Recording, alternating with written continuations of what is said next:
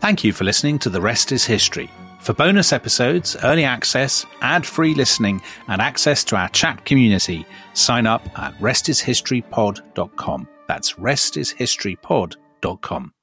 When you need mealtime inspiration, it's worth shopping Kroger, where you'll find over 30,000 mouth-watering choices that excite your inner foodie. And no matter what tasty choice you make, you'll enjoy our everyday low prices, plus extra ways to save, like digital coupons worth over $600 each week. You can also save up to $1 off per gallon at the pump with fuel points. More savings and more inspiring flavors make shopping Kroger worth it every time. Kroger, fresh for everyone. Fuel restrictions apply.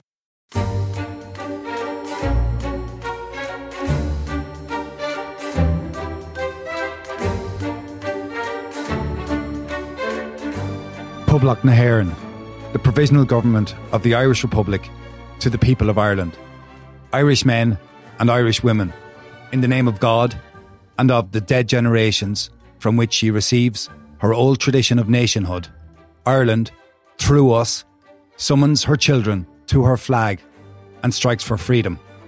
Having organised and trained her manhood through her secret revolutionary organisation, the Irish Republican Brotherhood, and through her open military organisations, the Irish Volunteers and the Irish Citizen Army, having patiently perfected her discipline, having resolutely waited for the right moment to reveal itself, she now seizes that moment and, supported by her exiled children in America and by gallant allies in Europe, but relying in the first on her own strength, she strikes in full confidence of victory.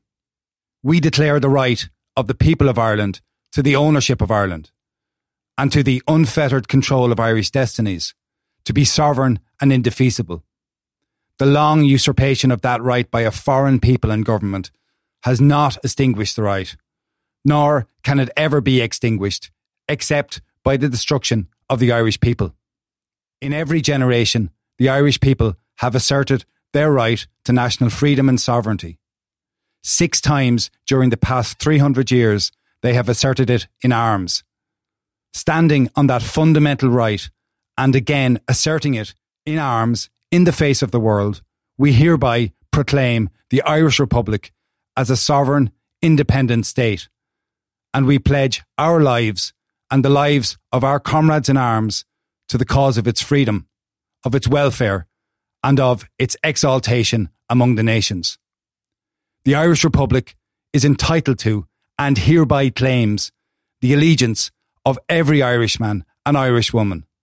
The Republic guarantees religious and civil liberty, equal rights and equal opportunities to all its citizens, and declares its resolve to pursue the happiness and prosperity of the whole nation and all of its parts, cherishing all the children of the nation equally and oblivious of the differences carefully fostered by an alien government which have divided a minority from the majority in the past.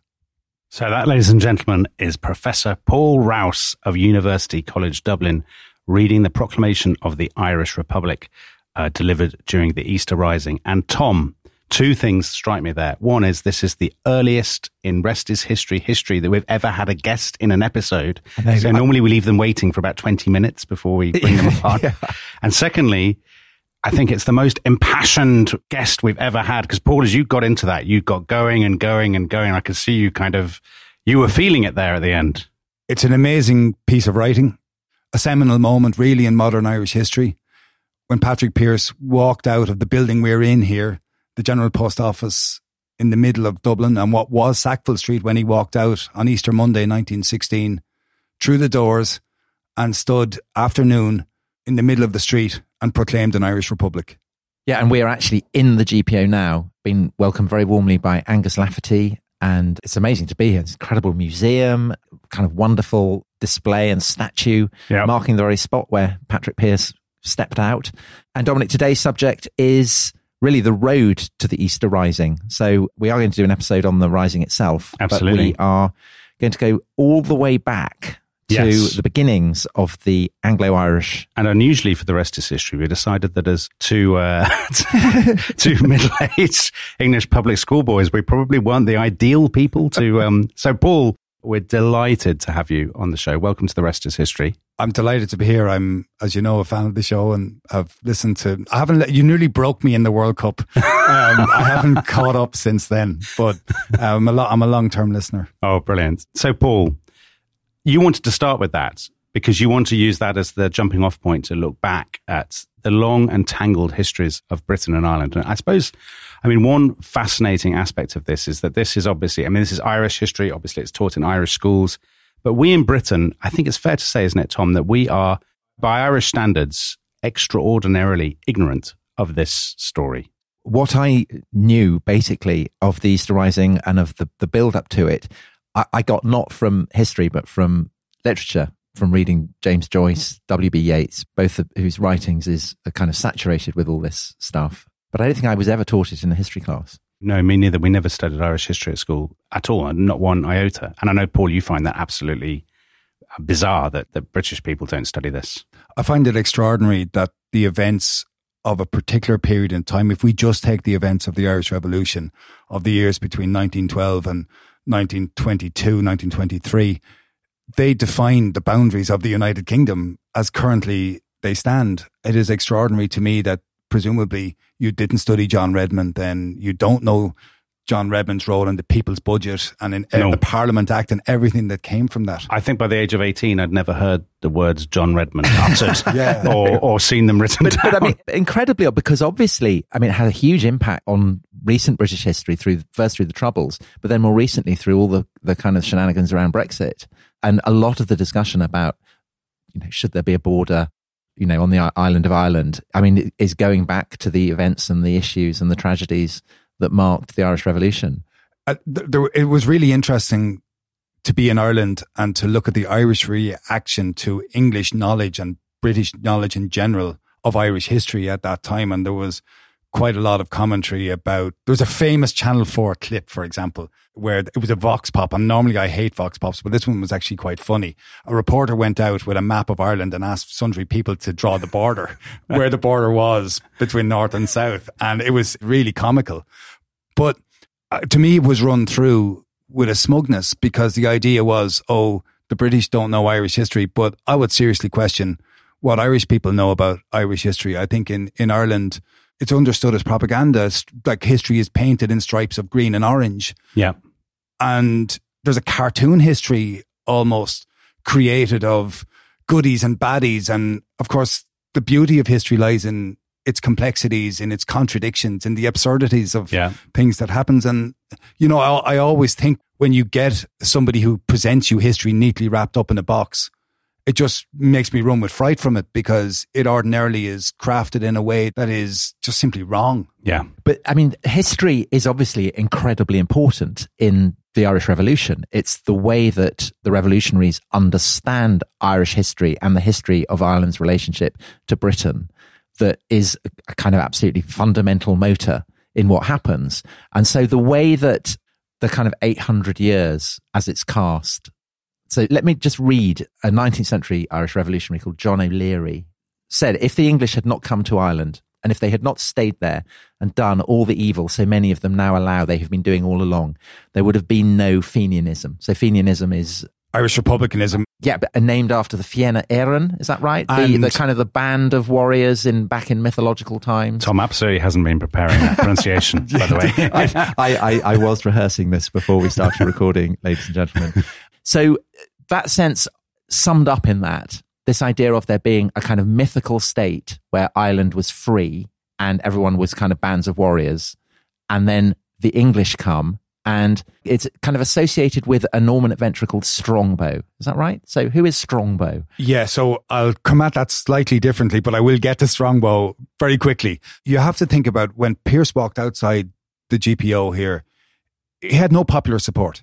So he was one of fewer than 2,000 people who rose in rebellion out of an island which had more than 4 million people living on it. So if you don't have support of the people, where do you look for vindication of what you do? So for Pearse and the people who went out in revolution, Ireland was not so much a people, it was an idea, it was a place, but it was also a history. And what they sought to do was to walk themselves into that history and to become part of the history. They used it for their own ends, but they also now made themselves part of it. They were the next generation to rise. But Pierce's, his great enthusiasm is the Irish language. And Irish mythology. And so essentially there's a sense that he doesn't just want to get rid of British rule, he wants to get rid of British cultural influence as well. Is that right? What does he want? Does he want to go back to a kind of, this mythic state that existed before the English came? What's the kind of the plan there? I should revise what I say about Pierce there. I think Pierce was first and foremost an educationalist. He was a magnificent teacher who was modern in ways that are, I'd say, in terms of bilingualism. Pierce went to Belgium to see how they taught bilingually. He was a French speaker. He went and looked at all of that stuff. So he was a very modern man in one way. But in the words of Aid de Blackham, a propagandist for Sinn Féin later, that world which they sought to create through an independent Irish state was to be a medieval fragment in a modern world. Right. And that, to me, sums up some of the ideas. So when they're creating this history, they're creating it at a time when the power and prestige of the British Empire is at its peak. It's not just military power here, and it's not just political power, and it's not just economic power, but it's cultural power. Yeah. And their world is suffused with the English language, with English books, with English newspapers, English music culture, all here. English sport pushed all around. Cricket, the biggest game, Tom, in Ireland in the 1870s. So that's the world that's there. And so they look to history. Wasn't there someone who said that the Irish revolutionaries were the most conservative revolutionaries of all time? I'm paraphrasing there somewhat. Yeah, it's absolutely true that is said. I find that a little bit of an unfortunate statement because I don't think those two words really go together. And I think you can adopt a revolutionary position. You can do a revolutionary act in support of a moderate position. But the act of revolution is itself really, really important. So let's get back to the sort of deep history. So they talked about 800 years. We're talking about their sense of history and their sense of Ireland. They talk about 800 years in the proclamation and this sense of a long history of oppression, which is, I'm guessing, the sense that most of our listeners will bring to this podcast, this idea that Ireland has been under the English, specifically English. But it's complicated because when the barons are coming over, Strongbow and co., they're not actually English. So where should we kick off this canter? Where you start any history story, where you end, as you know, is exceptionally difficult. Do we start it with the story of the first people who arrived in Ireland 10,000 years ago? Or do we go to Trahul off Donegal with the rock that archaeologists have dated 17 million years ago? Or do we come forward to the Cajun fields, that kind of old farm structure 6,000 years ago and down along the coast of Mayo? Do we talk about the Vikings in the 1790s? The founders of Dublin. Exactly. Yeah. And so where do you start? So just on that point, the Vikings, right? If we're talking about that, at that point, what are Ireland and England are quite closely intertwined, aren't they? There are kingdoms across both islands. So the King of Dublin is also the King of York. Yes, and for 300 years, Viking culture clearly makes modern towns in Ireland. It has a huge press across the countryside. There's intermarriage and there's interrelation with Irish people everywhere. There's trade and commerce and language shared. And the marks of that are still here in road structures that you can see from that period. The fording of the Liffey, for example, and the way the roads come to it in Dublin is clearly a remnant of that period. So the mark of Viking impress in some of the words and language and names are still visible in Dublin today. Yeah. But specifically, this 800 years idea and this figure of Strongbow, is he English? Who is he? What's he doing coming here? Okay, so 800 years is thrown around from 1969, the start of the Troubles, which very conveniently is the 800 years back to 1169, which is the arrival of these lords, the Fitzstephenses, the Fitzgeralds and the de Burghs, who come to Ireland in 1169. They're followed the following year by Strongbow, who's the Earl of Pembroke, Richard Fitzgilbert. And they're there, invited to come over by a local lord. And I was really struck when Martin Johns was on here talking about Wales, about lords being invited into different places to be part of a local conflict. But what matters here is the following year, 1171, King Henry II came over, because he could see the power that was developing through these lords who had come to Ireland and were now taking hold. And he knew, he was uncertain in his own position at the time. So he came to Dublin, spent 6 months in Ireland with 4,000 foot soldiers and 500 knights, and basically took Dublin, Wexford, Waterford as his royal domain. And he let his English barons or Norman barons, whatever name you want to put them. Yeah, because it's complex, isn't it? Because it does muddy the idea that it's just continuously English. They refer to themselves as English. Tom Bartlett's really clear about this in his long history of Ireland, that they call themselves English at this period.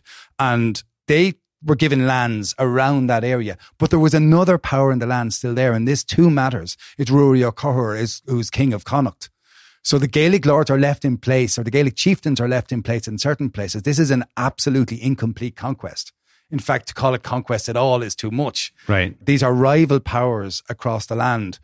And it changes over time. So you see in 1204, King John comes back, and 1204 is Dublin Castle, the seat of British, inverted commas, British stroke English rule in Ireland over the next 700 years and longer. And Paul, just to clarify for some of our listeners, at this point, there is no, as it were, united Irish kingdom, and there never has been. Am I right? Or it's been much more of a patchwork? Yeah, and this is where it gets complicated and it's interesting. There is a High King and there's the place of Tara and there's all of that, but these are moving. This is moving parts. And in the construction of a history in the 19th century, late 19th and early 20th century, there's this imagination that everything was peaceful and thriving and it was ideal. And the Irish did things like, for example, it was said the Irish invented chess and gave to the world, and that the 32 pieces of the chess set were actually modelled on the 32 counties of Ireland. Yeah, I'm a tiny bit sceptical about that, Paul. There is a book called How the Irish Invented Chess! ! It may not be one to go with. But on top of that, there's this idea that the Irish Tailteann Games, which were a real event of athletics and horse racing and all that, according to Irish nationalists, T.H. Nally actually wrote this in a book called The Éannacht Tailteann. T.H. Nally was a playwright who had a play about to be staged on the Abbey Theatre on Easter Monday 1916. It was never staged. How unlucky. Yeah. How unlucky was that man? But he wrote a book on the Éannacht Tailteann, which said that these old games of the Irish were the inspiration of the Greek Olympics. Right. And so, but this is what these people weren't stupid. They weren't stupid when they said these things. They're creating a mythology and a history. Of course. Yeah. And a counterpoint to British imperial culture. People are always doing that. I mean, so we've talked about this actually in the episode we did on British coronations, that the stone of Scone is supposed to have originally stood at Tara and the High Kings of Ireland be crowned on it, and to have been brought by Scotta, who was variously the daughter of Pharaoh or the daughter of the King of Israel or whatever. So this idea of constructing strange backstories has been a kind of continuous process.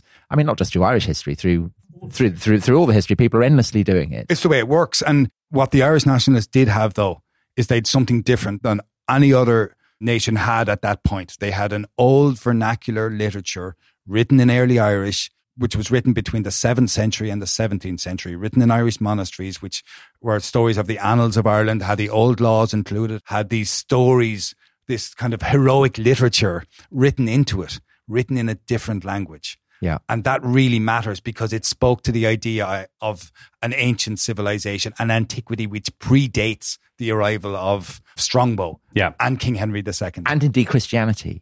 So it's a pre-Christian culture, but then you have the overlay of Christian culture. So the saints of early Ireland are incredibly powerful. I mean, they go to England, they go to France, it's Iona, it's St. Columba, it's the Western Isles, it's everything. So hence, how the Irish saved civilization. Another book. Another book. So that idea as well. And that becomes important. So throughout the Middle Ages, there is an English outpost in Dublin, so the Pale. The Pale, so beyond the Pale. The phrase is what it comes from. Beyond the Pale remains Irish. And the English hold on. And they occasionally they worry that they're going to be absorbed into Irish culture. And so they kind of notorious statutes of Kilkenny, which tries to impose specifically English identity on the English colonists. They have to speak English. They ban Irish entertainers. So Graham Norton would have been, would have been banned under the statutes of Kilkenny. Yeah. But the English are there. But then what complicates the issue further is the fact that in the 16th century, the English and indeed the Scots turn Protestant. Yes. And the Irish don't. So just before we come to that, Paul, just one last word on the Middle Ages, if I may. At that point, is it reasonable to talk about English oppression? So in other words, Strongbow and his descendants and the Norman barons and then the English who are in Dublin and all that stuff, is this genuinely part of a long history of the English boot, as it were? Or at that point, is this just absolutely standard medieval stuff? I mean, of course, the English are fighting the 100 Years' War and they're doing all these other things. And, Europe is a violent place. Is this unusual at that point? I don't think it's unusual. I think it's part of a wider platform, but it is unique unto Ireland, what happens in Ireland. And that's how it is understood. Now, we have to be clear about this. There was a pale between what was the English lordship. There were the Anglo-Norman or English or Norman or what became Anglo-Irish, who had their lordships around the place, who were their own power. And then you had the Gaelic chieftains, as we've said. But culture doesn't work in a way that there are silos between people. The line of the Pale was easily traversed. There was Irish spoken on both sides of that Pale. So hence the statutes of Kilkenny. Exactly. There were games played across the Pale, and that's why the statutes are brought in. But this is a waxing and waning of English power. Now, I think it really matters, though, that if you look at it, no English king came back to Ireland for more than 200 years. So that tells you that Ireland didn't really matter. So Richard II came back in 1394. It didn't work out well for him. It didn't work out great. But if you go back before that, it's King John. You go after Richard II, it is not till the end of the 17th century that James and William come to Ireland and Ireland becomes a theatre of European war. Yeah. So this is not central to what is happening in England. And do people in Ireland at that point, would they have a consciousness of being oppressed? I don't think it works like that. I think it depends on who you are. I think if you don't have power, it doesn't matter if you're not important, if your power is held by a Gaelic chieftain or if it's held by an English lord or an Anglo-Irish lord, you don't have power. What does matter, however, is the manner in which the Irish exchequer was plundered by English kings. So, for example, you have Henry III taking all the monies from the Irish exchequer to fund his wars in France and in the Middle East. So that matters. What's the constitutional arrangement then? So is the English crown claiming the whole island of Ireland? Or? No, it claims its lordship. It claims a lordship of Ireland. So when does the English crown claim the whole of Ireland? If you look at it, you get a transformation under Henry VIII in the 1540s when his royal title in 1541 was changed from Lord of Ireland to King of Ireland. And so is this bundled in with the religious Reformation? It's part of that's the Reformation. Going on? And then we move from Reformation into land, into conquest of land, and you get land and religion and identity. So it's really under the Tudors. The English crown claims the kingship of Ireland, and also England becomes Protestant. And so that therefore sharpens religious differences between Britain and Ireland. Yes, and it's a product of a span of 150 years, the 1540s and the 1690s. This increasing encroachment, it's conquest, it's colonization, and it's an attempt at reformation. So you say an attempt at reformation. So let's just go with that for a second, because that's the thing that kind of looms very large, obviously, the religious issue. Why no reformation in Ireland? I mean, that's, Scotland, Wales. The one part of the Tudor lands where the Reformation failed. What I was about to say, what went wrong? But you wouldn't say it that way. I'm an atheist. I can take it either ways. But a Catholic or a Protestant atheist. That is the ultimate Irish question. But in why the Reformation failed in Ireland, you will not be surprised to know that there are long, extensive and very detailed disputes between historians as to why precisely the Reformation failed in Ireland. There is an argument that the Irish church was not quite as venal as churches everywhere, so therefore it didn't need to be reformed quite as well. But to me, when you read the material from the period, when you go back and you look at everything, it's the manner in which religion is so tied to identity, but is then so tied to conquest. And I think it is difficult. And I know, Tom, that this is a point that you make repeatedly, the extent to which people struggle to understand just quite how central religion was to identity in that period. So land ownership is wealth. Right.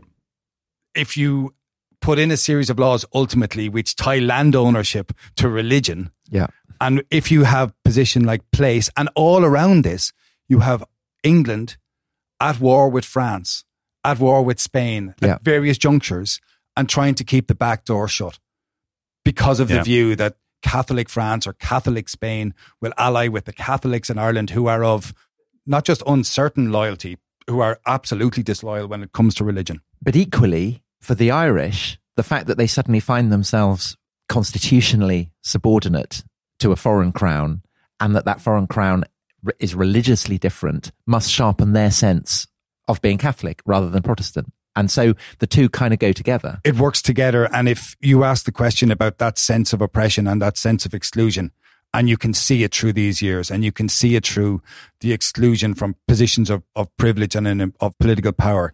You can see it through the loss of economic power. You can see it through a long dispossession of land. Is it also that, am I right in thinking, now this may be my ignorance, so absolutely correct me if I'm wrong. Am I right in thinking that So Protestantism in England, there are people with links with the continent, there are traders, merchants, the book trade and so on.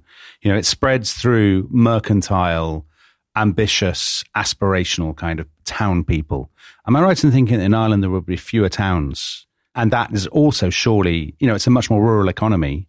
And so for that reason, it's harder for Protestantism to spread. There's maybe less of a book trade. There are less of the urban environments in which ideas can be exchanged and so on.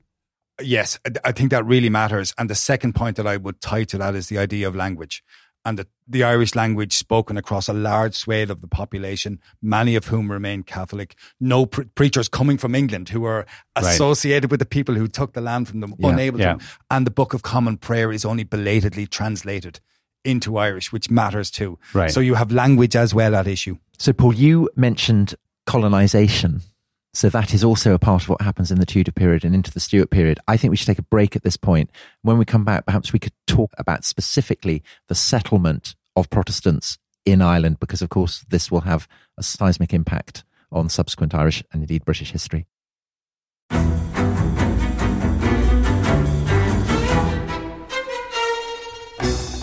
I'm Anthony Scaramucci, former White House Director of Communications and Wall Street financier. And I'm Katty Kay, US Special Correspondent for BBC Studios. I've been covering American politics for almost 3 decades. Welcome to The Rest is Politics US, brought to you by Goalhanger. Go on, tell us, were those donations you made, like Obama in 2008, was that idealism? Were you hoping to get something out of these campaigns that would serve your own business interests, for example? So I think this will either make this podcast incredibly successful, Katty, or people will be horrified and they'll shut it off right now, because I'm going to be very real with you. The Obama donation, I had gone to law school with President Obama. We were not classmates. I was a few years ahead of him. It was 2007. He was then Senator Obama. I had a check in my breast pocket. I went over to the senator. I said, Senator, you and I didn't really know each other in law school, but I'm about to hand you a big check. Can I lie to my friends and tell them that you and I knew each other in law school? Well, Obama looks at me, had the best smile in American politics since Jack Kennedy. Forever. Yeah. He lights up. He looks at me and says, I'll tell you what, if you double the amount of the check, we'll take it back to Hawaii. Okay. And I looked at him. I said, you're done. I had another check in my pocket. I ripped it up. I doubled the amount of the check. And I'm going to tell you right now, I've been to more White House Christmas parties during the Obama administration than the Trump administration. In this pivotal year for the United States, democracy and world affairs, Britain's biggest podcast, The Rest is Politics, is launching stateside. Uncovering secrets from inside the Biden and Trump inner circles and how they shape the world's most important economy, but also the global economy too. New episodes are released every Friday morning. Just search The Rest is Politics US wherever you get your podcasts.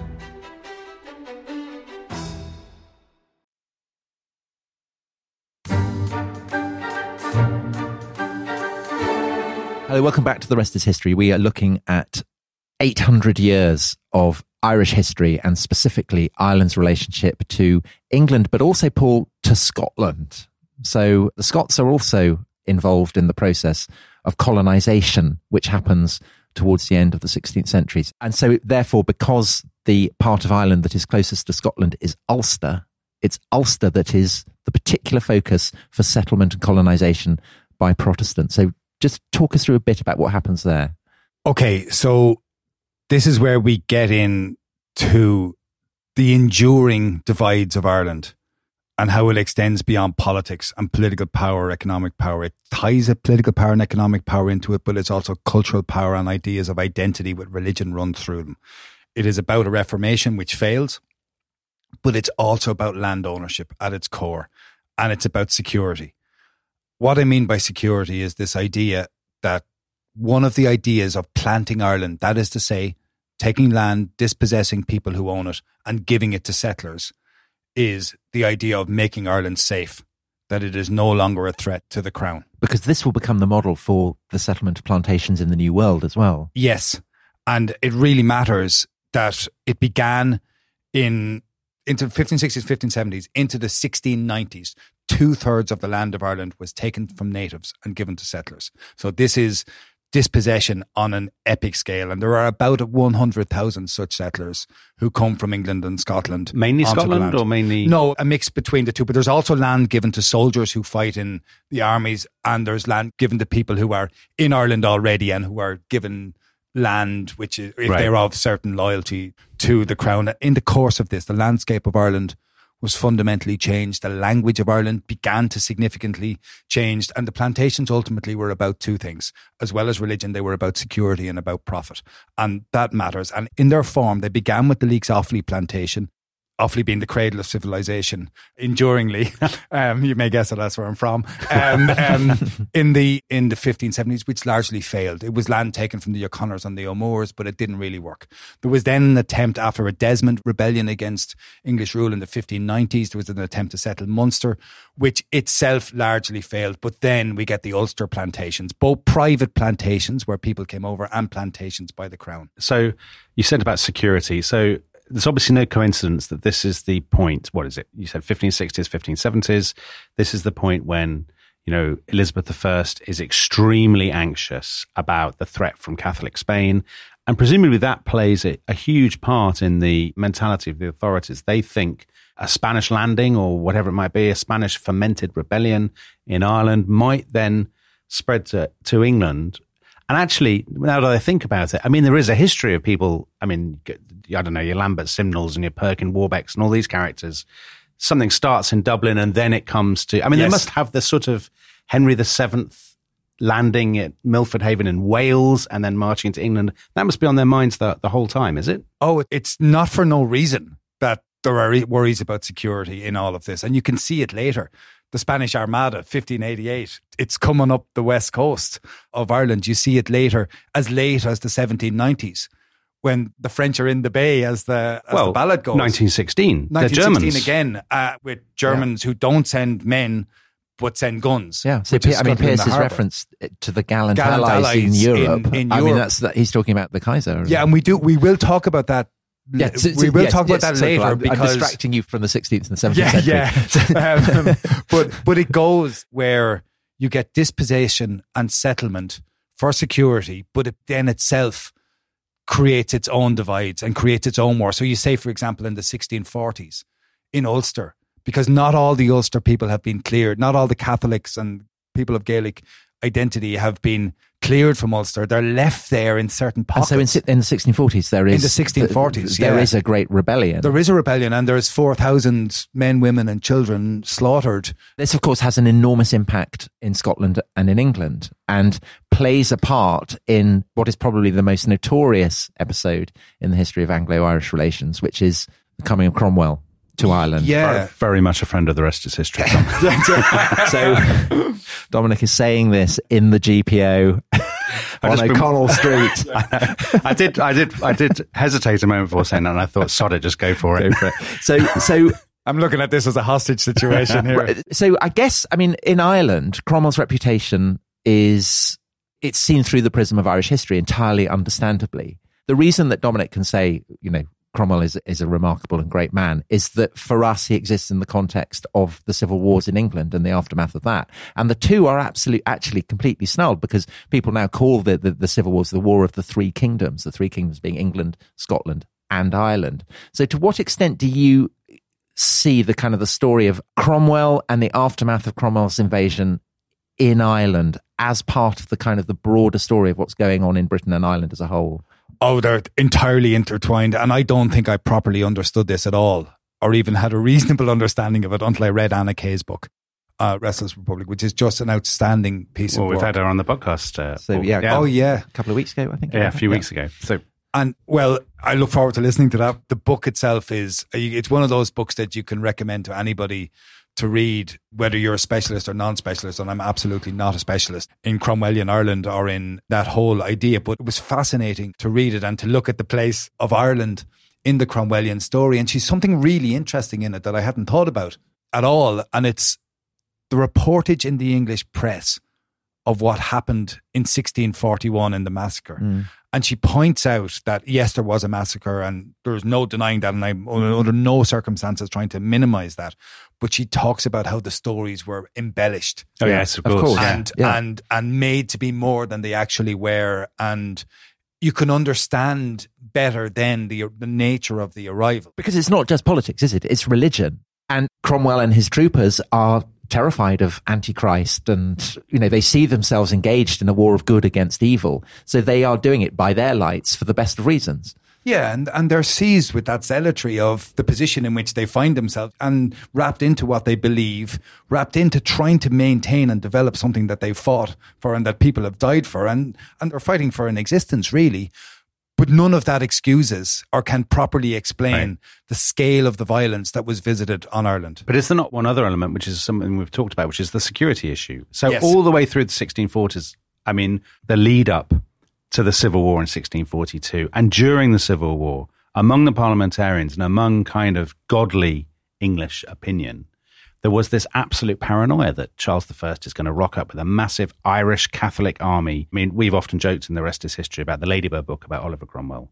And there are pictures. A good man. But a good man. A good man, except for what he did in Ireland. No. It's a good man. The conclusion is a good man and not, except in Ireland, cruel. And the except in Ireland is the 3-word kind of caveat to. But in that, there is a picture, it's always stayed in my mind, there's a picture of the Irish Rebellion of 1641. And there's this sort of the picture, I mean, this is a sort of 1950s illustration, is of kind of wild-eyed, hairy, sort of Catholic men rampaging around with clubs. And this sort of image.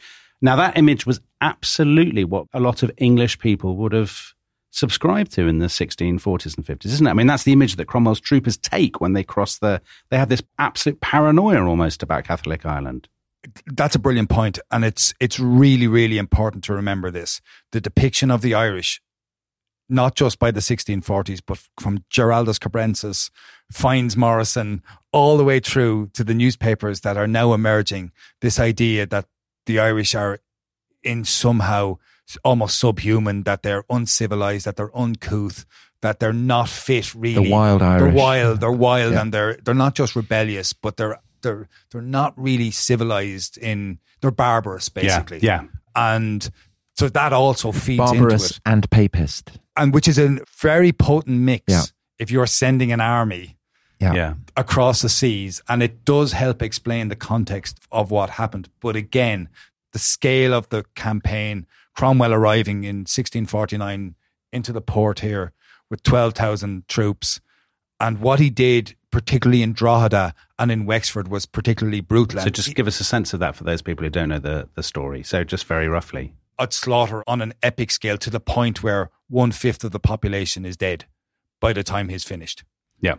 But it's not just Cromwell, is it? I mean, he's not there for very long, and then it's handed over to his lieutenant, Henry Ireton, and then Cromwell's son. And we talked about this with Anna Kay, that there's also a kind of almost Nazi level of population transfer, of dispossession. Yeah. People are rounded up and transported to the Caribbean to work as slaves there. It's a terrible process. But that again, I mean, that's the combination of the obsession with security and the religious dimension, right? Yeah. There's the two worst paranoias you could have, really. If you don't do something about it, then this is the back door to invasion. But secondly, as you said, Tom, it's turbocharged by this idea that these aren't just your enemies. These are the forces of Antichrist. I mean, that's what Cromwell and his troopers believe. And I think if you feel that, and if you believe that, it opens the door to any manner of action. It creates the environment for a form of zealotry which allows you murder, it allows you dispossess, and it justifies it in the name of a good cause. Right.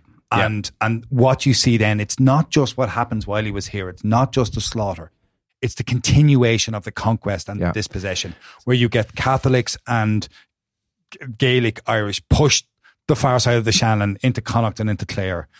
But when we talked to Anna Kay about this, she said, because we said, is Cromwell responsible for all the ills of English oppression in Ireland and whatnot? And she said, do you remember, Tom? She said, I wouldn't actually point the finger specifically at Cromwell. I would point the finger even more at Elizabeth I. So in other words, has Cromwell become a kind of avatar? Yes. Of a much longer and very complicated story that predated him and postdated? Oh, absolutely. Cromwell is the epitome of what is the process that's 150 years of conquest and colonization. and it's understood through him. And he has become that lightning rod for everything. I have to say it's understandable that is the case given what he's done, but it simplifies the history dramatically. Yeah, and it's much more complex than I understood Cromwell much better having read Anna Kay's book. Joyce's famous line about history being a nightmare that, people struggle to wake up from.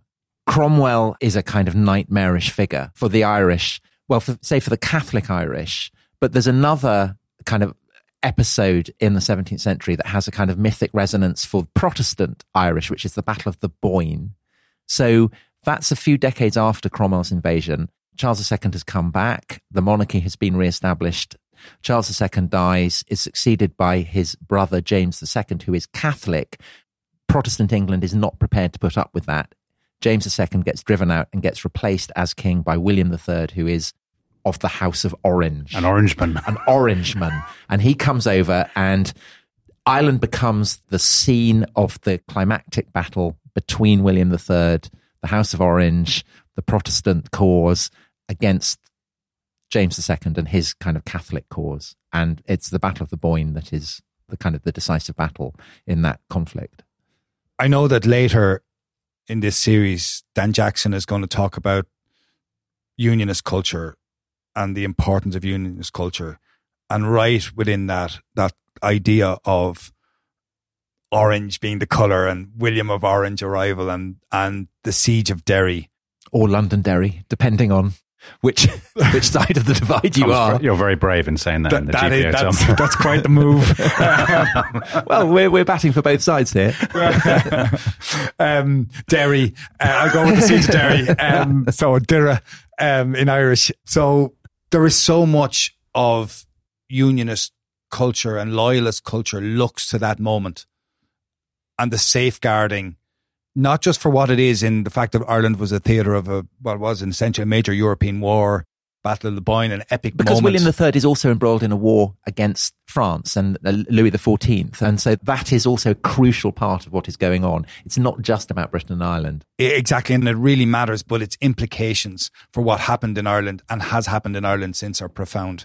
And that sense of identity which it has created and fostered in the idea of loyalism in Ireland, and the triumph, let's face it, the triumph of a Protestant ascendancy in Ireland which flowed from 1690 and which endured through and past the Act of Union, through all of that. And it led to, for example, a series of laws, penal laws in Ireland which limited Catholic ownership of weapons and of horses valued over £5, restricted land ownership still further, allowed you not to take land leases for very many times, deprived Catholics of the vote from 1728 And this is onwards. across Ireland. This is across Ireland, and it endured through a Protestant ascendancy of political power, of economic power, and of cultural power, which resided and during the years where this city was really made in the 1700s. And there was a parliament here. Yeah. When we walk later on, I'll bring you to the House of Lords, which came from that parliament later, which is still open, now controlled on College Green, beside the Bank of Ireland.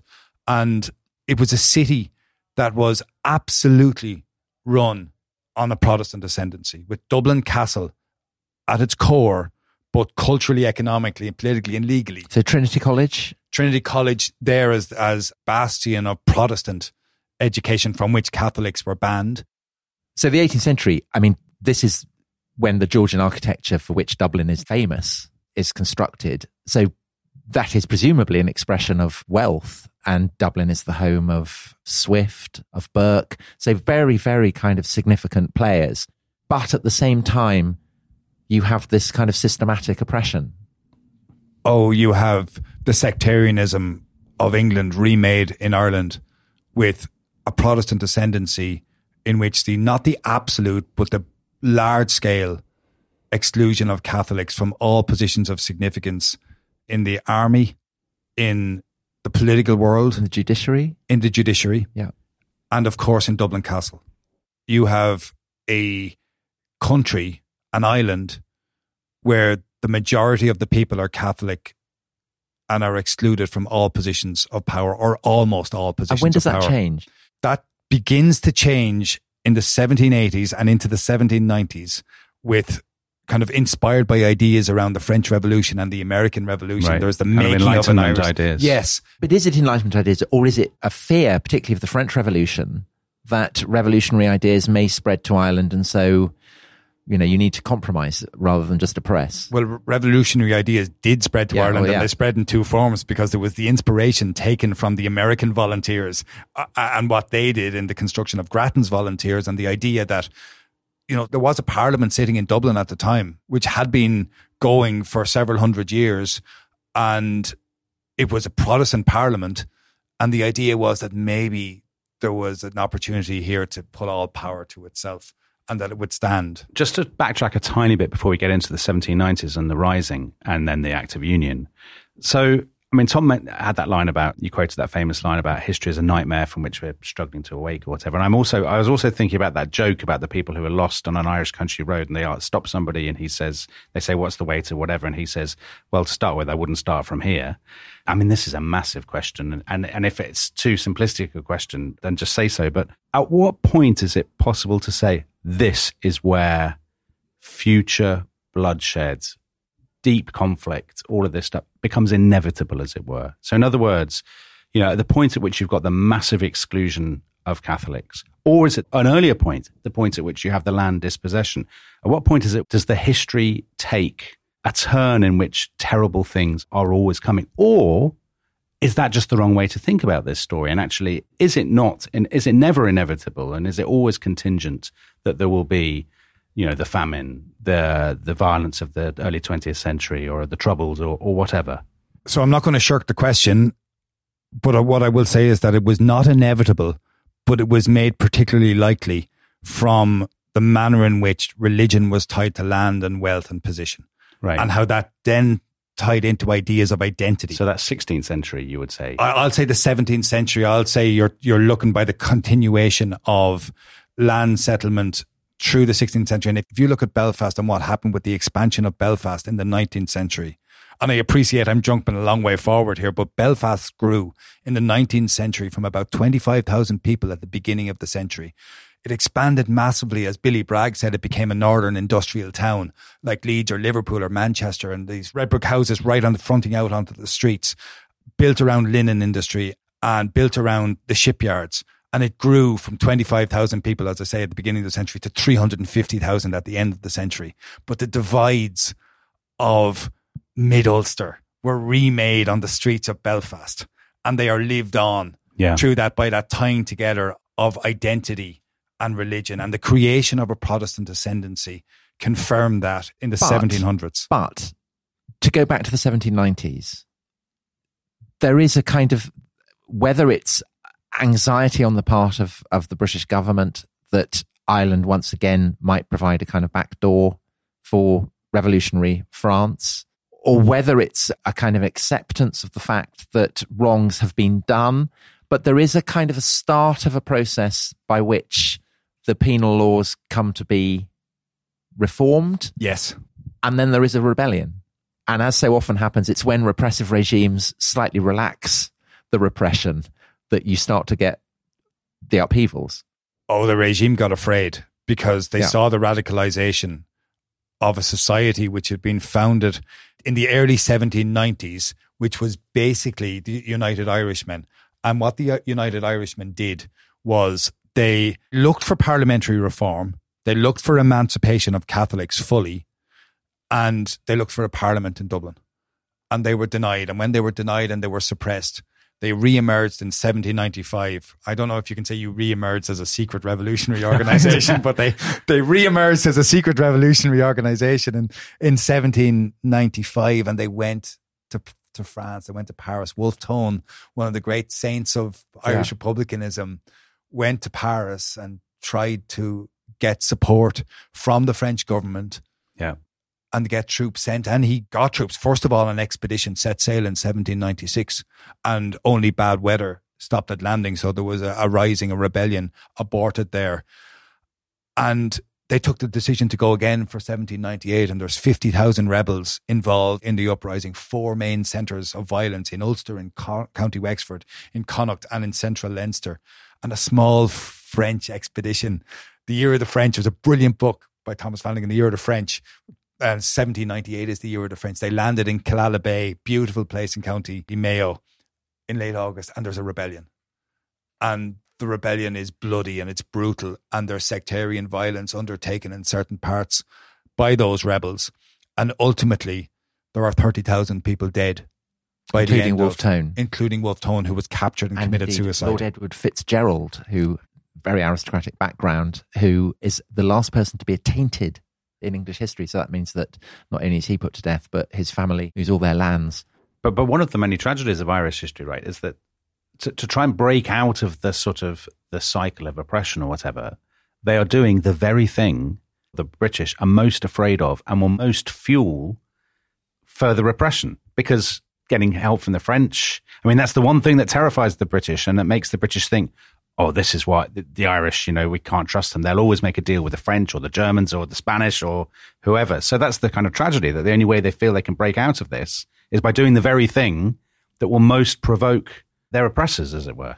Absolutely. And by the time we get to 1798 and the end of the rebellion, religion is tied to ideas of identity. So it's Catholic nationalist, it's Protestant unionist. And there are exceptions, and there are people who are denigrated thereafter as Castle Catholics. That is to say that they gave their allegiance to Britain. And then there are these Protestant dissenters, including, as we will talk about soon, Charles Stewart Parnell, and indeed the first three leaders of the Home Rule movement from the 1870s onwards were Protestant. And there are exceptions the whole way through. There's Thomas Davis. But also there's two new things, isn't there, that coming part of the mix. So one is the idea of republicanism, which is coming from France. The idea that, France is a republic, Britain is a monarchy. And coming from America too. And coming from America. So republicanism is now starting to be associated with the ambition to throw off the British yoke.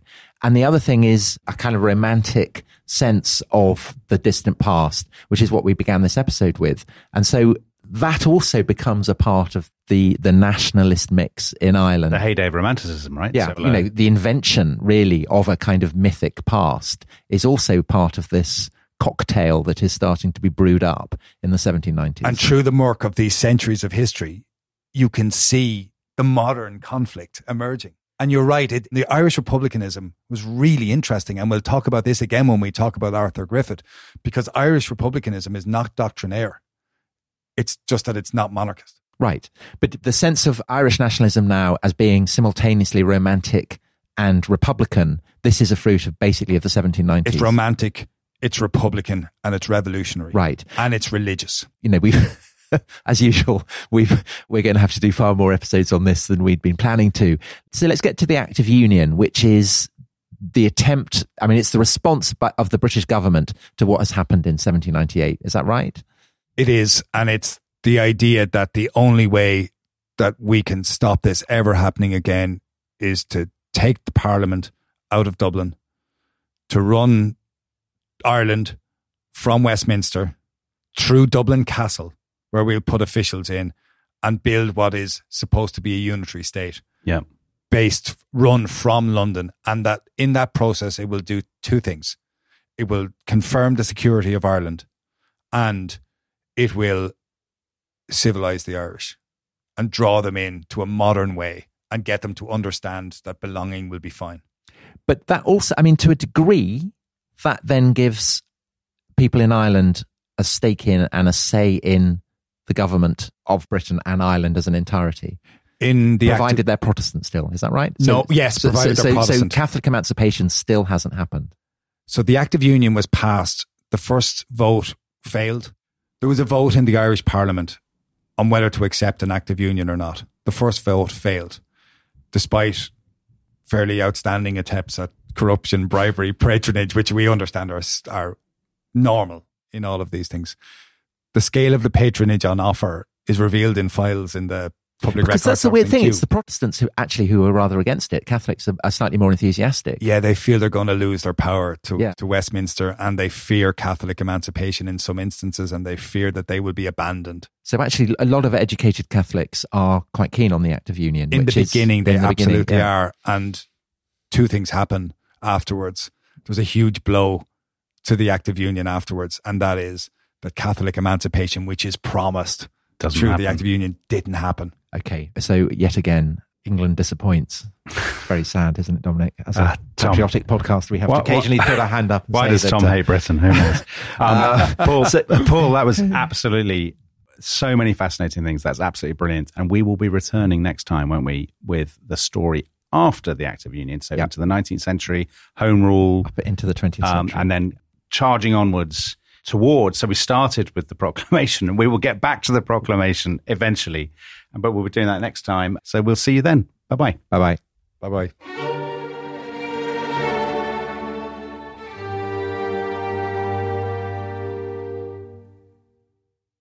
Thanks for listening to The Rest is History. For bonus episodes, early access, ad-free listening, and access to our chat community, please sign up at restishistorypod.com. That's restishistorypod.com.